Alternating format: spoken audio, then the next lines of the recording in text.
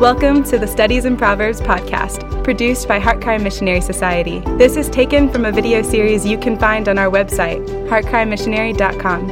HeartCry is a missionary society founded by Paul Washer. The goal of our ministry is to glorify God and bring the greatest possible good to humankind through the preaching of the gospel and the establishment of biblical churches throughout the world. Visit heartcrymissionary.com to view our other productions and to find out more about HeartCry Missionary Society. Welcome back to our study in the book of Proverbs. Today we're in chapter 3, and we're going to read from 27 through 35, and then we're going to concentrate on verses 33, 34, and 35. So let's read verse 27. Do not withhold good from those to whom it is due, when it is in your power to do it. Do not say to your neighbor, go and come back, and tomorrow I will give it, when you have it with you. Do not devise harm against your neighbor while he lives securely beside you. Do not contend with a man without cause, if he has done you no harm. Do not envy a man of violence, and do not choose any of his ways. For the devious are an abomination to the Lord, but he is intimate with the upright. The curse of the Lord is on the house of the wicked, but he blesses the dwelling of the righteous. Though he scoffs at the scoffers, yet he will give grace to the afflicted. The wise will inherit honor, but fools display dishonor. Let's go to the Lord in prayer.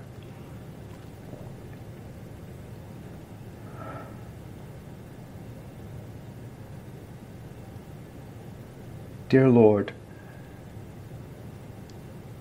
these young people who are listening to these videos, oh dear God, raise them up to be, Lord, a believing and faithful and godly and useful generation of men and women in this dark and oftentimes very twisted world. Oh Lord, use them to advance your kingdom, to spread the gospel to all the nations. Keep them from the evil one.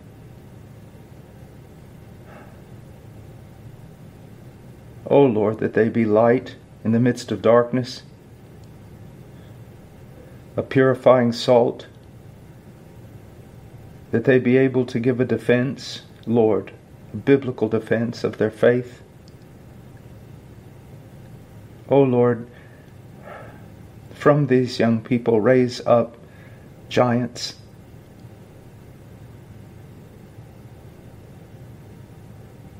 Oh Lord, I would that they would excel beyond my generation. Please, Lord, and help us now to contribute something, Lord, to their life. As small and unlearned as we are, Lord, help us to speak your truth and help these young people to hear it. Give them wisdom to apply it. In Jesus' name, amen. Well, let's look at verse 33.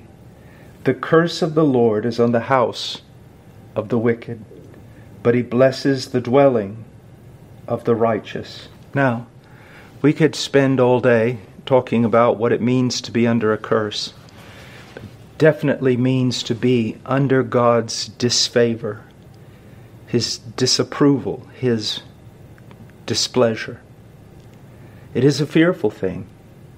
It is one thing to gain the disfavor of men, even small men. It can be a tragedy. Great men, a greater tragedy. But to be disapproved of God, to be rejected by God, that is another thing entirely. If a man sins against another man, there's at least someone to mediate. But who can mediate for those who sin against God? Only God himself, through his Son, Jesus Christ. So, to begin our study, let me say this. If you have not done so, if you are not sure of your place before God, then run to the mediator now. Run to Jesus Christ. Flee from your sin and believe that what He lived and what He died, that all of it, His resurrection, His exaltation, it is sufficient to put away all your sins and to clothe you with righteousness before God and to give you the signet ring of adoption. Run to Christ. Now, the curse of the Lord is on the house of the wicked. The wicked are those who go astray. They are those who in their actions deviate from God's word. In their heart, they have no love for God. There is no faithfulness toward Him. Now, at best, they are without God's help. And at worst, God is actively engaged in fighting against them. Now think about that for a moment. The more and more I understand the reality of this life, and the more and more I understand something of my own weakness, I would be terrified to think that God was not my helper. I would be terrified to think that there was not a sovereign God who was working on my behalf to protect, to sustain, to teach. What would it be like then for those who have no such comfort? What would it be like for those who not only do not have the comfort of God being on their side, but to actually know that God is against them? Now, there are many people today who are opposed to God. They're hostile to His character. They're disobedient to His will. And not only that, they mock Him and say they have no need of God. But they only do so because their conscience has been seared. They only do so because they have come to the point where they are the typical biblical fool. I want you to think about this for a moment. God is the creator and sustainer of life. If you breathe, it's because He gives you breath. If you think, it's because He gives you thought. If your heart beats, it's because He makes it do so. So, do you really want to enter into a situation, a circumstance, in which God is not only not for you, but that God is against you? Now, before we go on, I want you to think about, I want us just to turn for just a moment to the book of Romans. I want us to go to Romans chapter 8. And I want you to look at one of the most important passages for the believer, especially for the believer who is struggling. Look in chapter 8, verse 31. What then shall we say to these things? If God is for us, who is against us? Now we can turn that around, can't we? If God is against us, then who can be for us? Because the Bible clearly teaches that no one can withstand God. No one can fight against Him. And those who do will come to ruin. But for the believer in Christ, if God is for us, who is against us? But how do we know that God is for us? Verse 32, He who did not spare His own Son, but delivered Him over for us all, how will He not also with Him freely give us all things? If God demonstrated His love toward us in that while we were sinners, He gave His Son. He was for us even before we were reconciled to Him, and He proved that He was for us by giving us His Son. How much more, now that we're believing in His Son, that we have been washed by the blood of His Son, that our sins have been atoned for, how much more now is God for us? Verse 33, who will bring a charge against God's elect? God is the one who justifies. You know, many saints have said, my best thought, my best deed, my best day would only condemn me. And that's true. Each day there is enough in us to bring condemnation. But here it says, who will bring a charge against God's elect? No one can bring a charge against those who have believed in the Son. Why? Because it's God who justified them through the Son. Justified means that because Jesus lived a perfect life for us and Jesus died a sufficient death for us, that those who believe in Jesus stand before God legally righteous. God legally declares us to be right with Him. The matter is settled at the cross. So who can bring a charge against us? No one. Who is the one who condemns? Christ Jesus is the one who died. The devil comes into the room, even, let's say, for illustration's sake, into the very throne room of God to accuse you and to condemn you. But Christ rises up and says, there is no condemnation because I died under that condemnation on their behalf. Who is the one who condemns? Christ Jesus is He who died, yes, rather was raised, who is at the right hand of God, who also intercedes for us. He not only died for us, but He continues to pray for us and to supply to us everything that we need. Verse 35, who will separate us from the love of Christ? Who? It's almost like a boast. Paul is saying, I dare you, come forward. Will tribulation? No. Will distress? No. Will persecution? No. Famine? No. Nakedness? No. Peril? No. Sword? No. Nothing can separate us from the love of God. And therefore in 37 he says, but in all these things we overwhelmingly conquer through Him who loved us. You see, let me say it this way. I fail, I fail, I fail, I fail, I fail, I fail, but I conquer. How do I conquer if I'm the one who failed? Because Christ, Jesus our Lord, conquered on my behalf. I lost the war, He won it, but I'm in union with Him by faith, and therefore I conquer. And therefore God is with those who believe. Verse 38, for I am convinced that neither death, nor life, nor angels, nor principalities, nor things present, nor things to come, nor powers, nor height, nor depth, nor any other created thing can separate us from the love of God which is in Christ Jesus our Lord. Paul looks throughout the entire universe to the greatest powers and principalities and mights and dominions, to the worst circumstances, to the greatest sins. And he says, nothing. Nothing. I am utterly and totally convinced that nothing can separate us from the love of God in Christ Jesus. So look at this. The cursed, the best you can say about them is they're living in this tremendous, uncertain, difficult existence without God's help.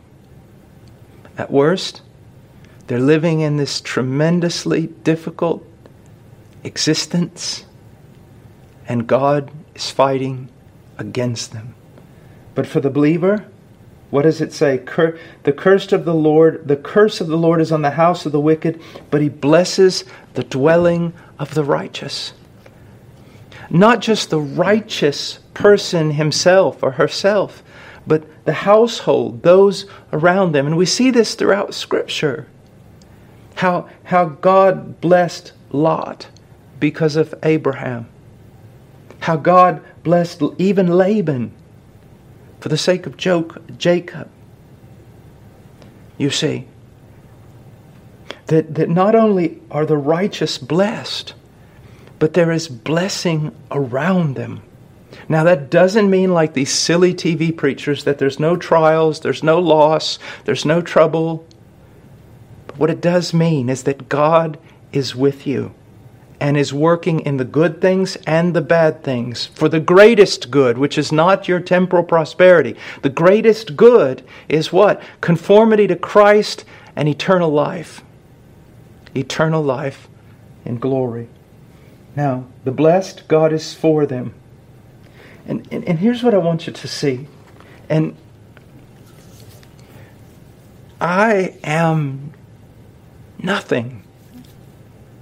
I mean, there's just nothing here. And God oftentimes does that. You have to see, young person, that God will take the runt of the litter. He'll take the weakest. He'll take the one that is not only is not, but is on the other side of negative.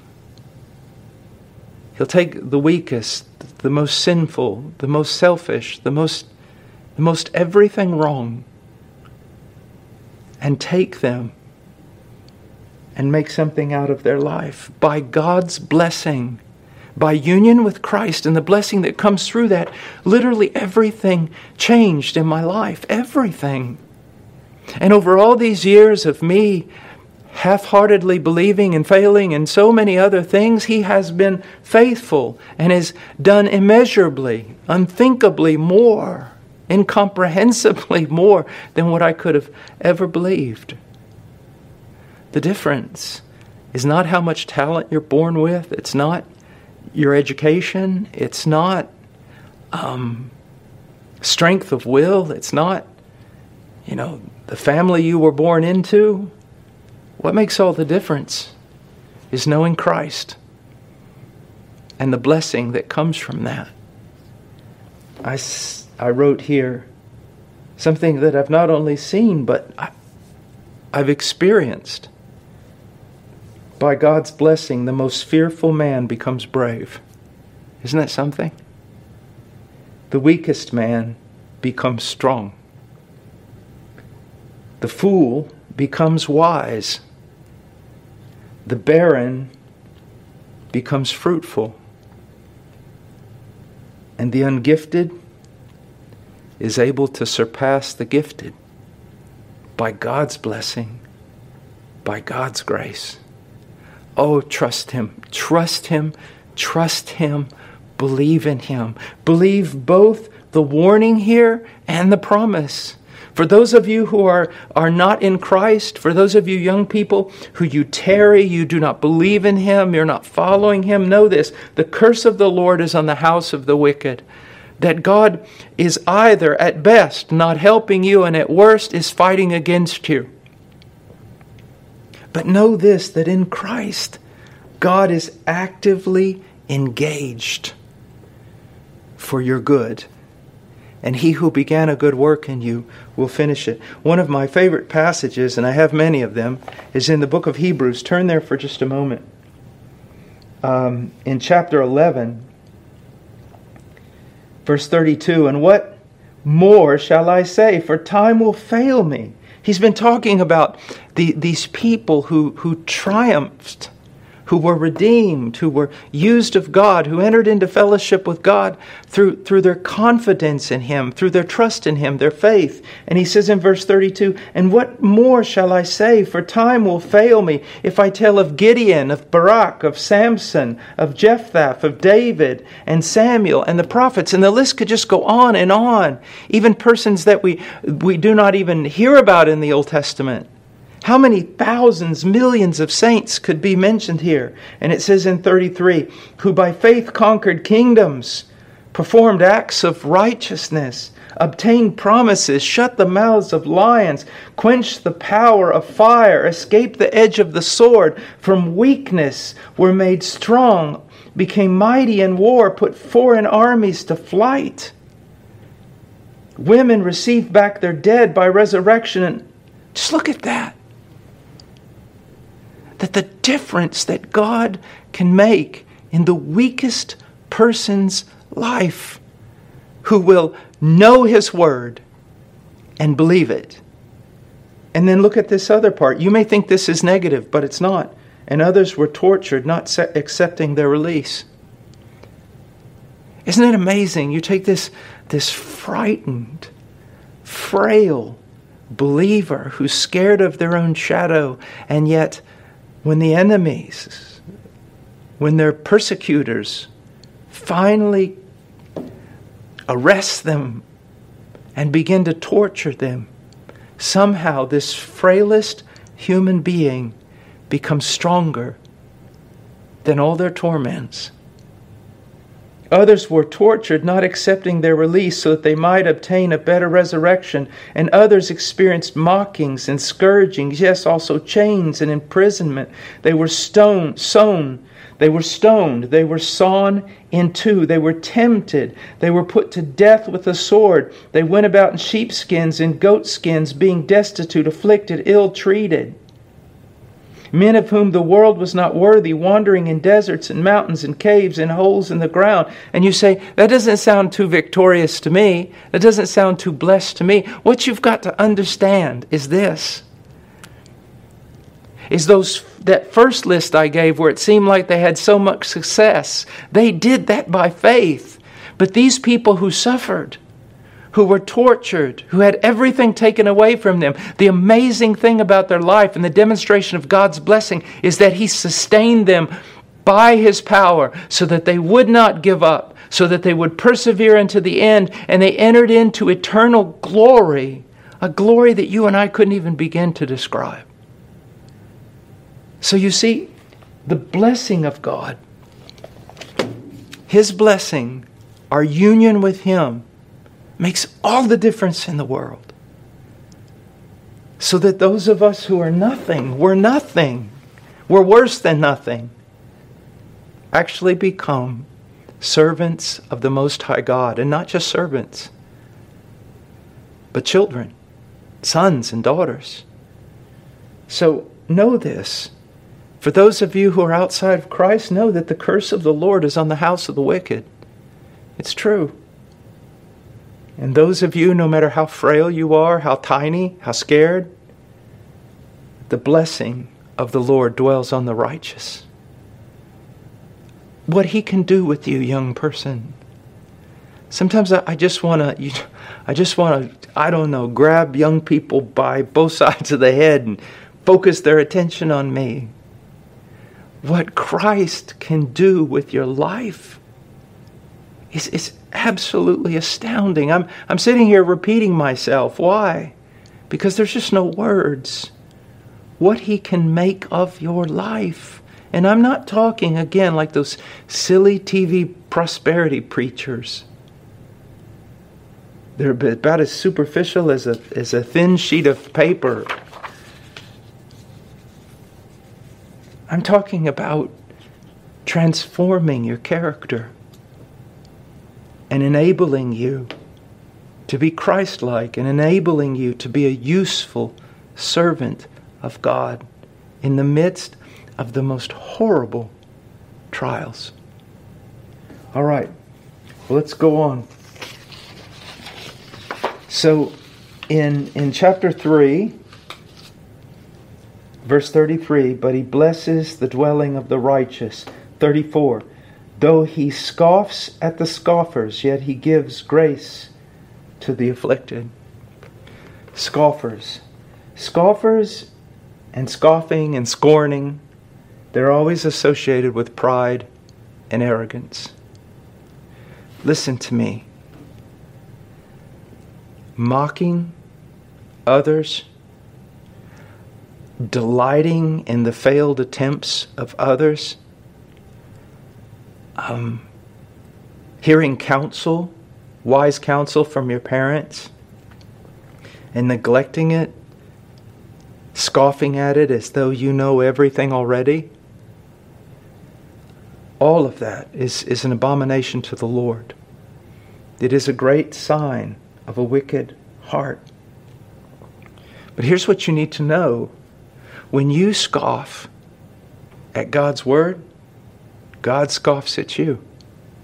Now think about how ridiculous this is. I saw a cartoon one time. This little boy goes out on this hill in the middle of the night and there's all these glorious stars and he screams out, I am significant. And then underneath it said the grain of sand. Who are you to scoff at God, to mock God? You're not even the wisest among men. And the wisest man is stupid before God. As I taught a few weeks ago, I think, on the glories of creation, the wisdom of God, we can't even begin to understand as smart as some of the scientists are, and as much as they endeavor to seek out secrets about the universe and even our own brains, they have to say, we haven't even, after all this learning, we haven't even begun to understand how anything works. And the one who made it all, you would scoff at his wisdom? Now, another thing about scoffers, as you read through the Bible, you find out that it's kind of like infectious. If you hang around scoffers, guess what? You're going to become a scoffer. You are. And that is a very dangerous place to be. Look what happens. We're in Proverbs. Just turn the page over. Proverbs chapter 1, back to 22 again. How long, O naive ones, will you love being simple-minded? And scoffers delight themselves in scoffing, and fools hate knowledge. Why do people scoff? Because when wisdom is told them, they do not want to obey it. And so they must attack it. He goes on. Verse 23, turn to my reproof. Behold, I will pour out my spirit on you. I'll make my words known to you. Because I called. Now here's the judgment.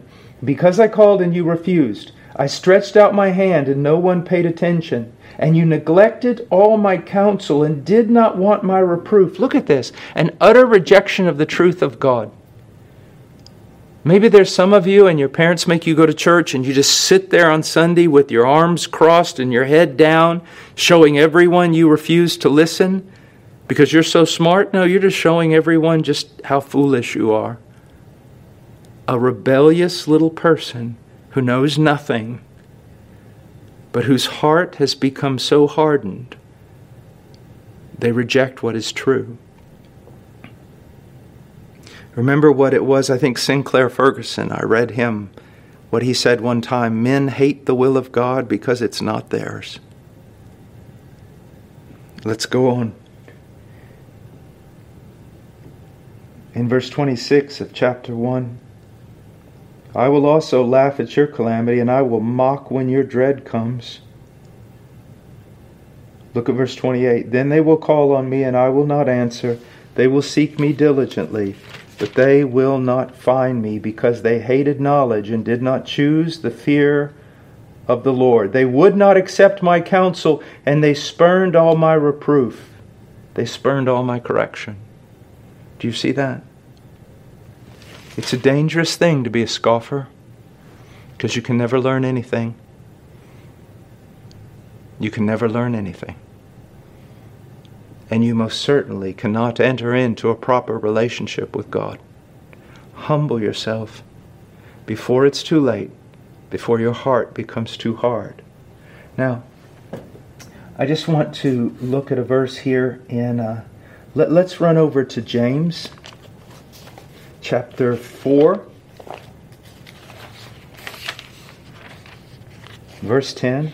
Humble yourself in the presence of the Lord, and He will exalt you. Instead of scoffing at the Word of God and it leading to your ruin, you just go from bad to worse, from bad to worse. Instead of doing that, he says, humble yourselves in the presence of the Lord. And how do you humble yourself in the presence of the Lord? You acknowledge that He's the Lord and He made you, that He's wise and you're not. And you listen. You listen. Humble yourself in the presence of the Lord and He will exalt you. Even if you've spent so far most of your life scoffing and most of your life rejecting and neglecting and hating and sitting there in church with your arms crossed and your head down all dressed in black, even though you've done all that, even now repent. Humble yourself and He will exalt you. Look at 1 Peter. Just go over from James to 1 Peter chapter 5. Verse 5, you younger men, this also applies to younger women, likewise be subject to your elders. Why? Because you're young. I know we live in a culture in which 9-year-olds are wise and 90-year-olds are imbecilic. But can you see how ridiculous that is? See, the Bible teaches that you're born into this world knowing nothing, and if you're a wise man or a wise woman, throughout all the years of your life, you begin to grow in knowledge through the study of God's Word and applying it to experiences. That's what the Bible teaches. Now, doesn't that sound reasonable? But you know what the world teaches? You're born into this world with all the knowledge, with all the wisdom, and as you get older, you become more and more foolish, so that by the time you become a parent, you have nothing to say to a younger person. That has got to be one of the most ridiculous things I've ever heard. But it's basically what the world believes. I heard a song a while back, "Let the little children lead us." Really? Where? Where? It says, "You younger men likewise be subject to your elders, and all of you clothe yourself with humility toward one another." You can tell, I guess, I have a blue long-sleeve polo on. I've clothed myself in it, and I have a pair of blue jeans on. Immediately when I walk in the room, you see what I have on.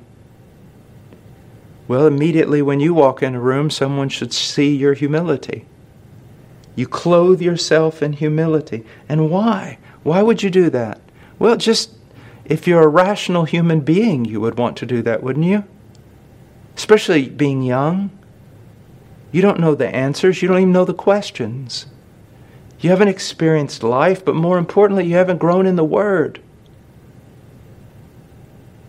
So you only have reasons to be humble. And you have no reason at all to be proud. But also, you need to clothe yourself in humility because God is opposed to the proud. Remember? God's curse is on the wicked. And He opposes the proud. And never mistake this.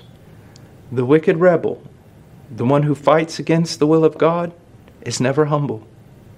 Because they've exalted themselves against the King of glory. He's opposed to the proud, but gives grace to the humble. Gives grace to the humble.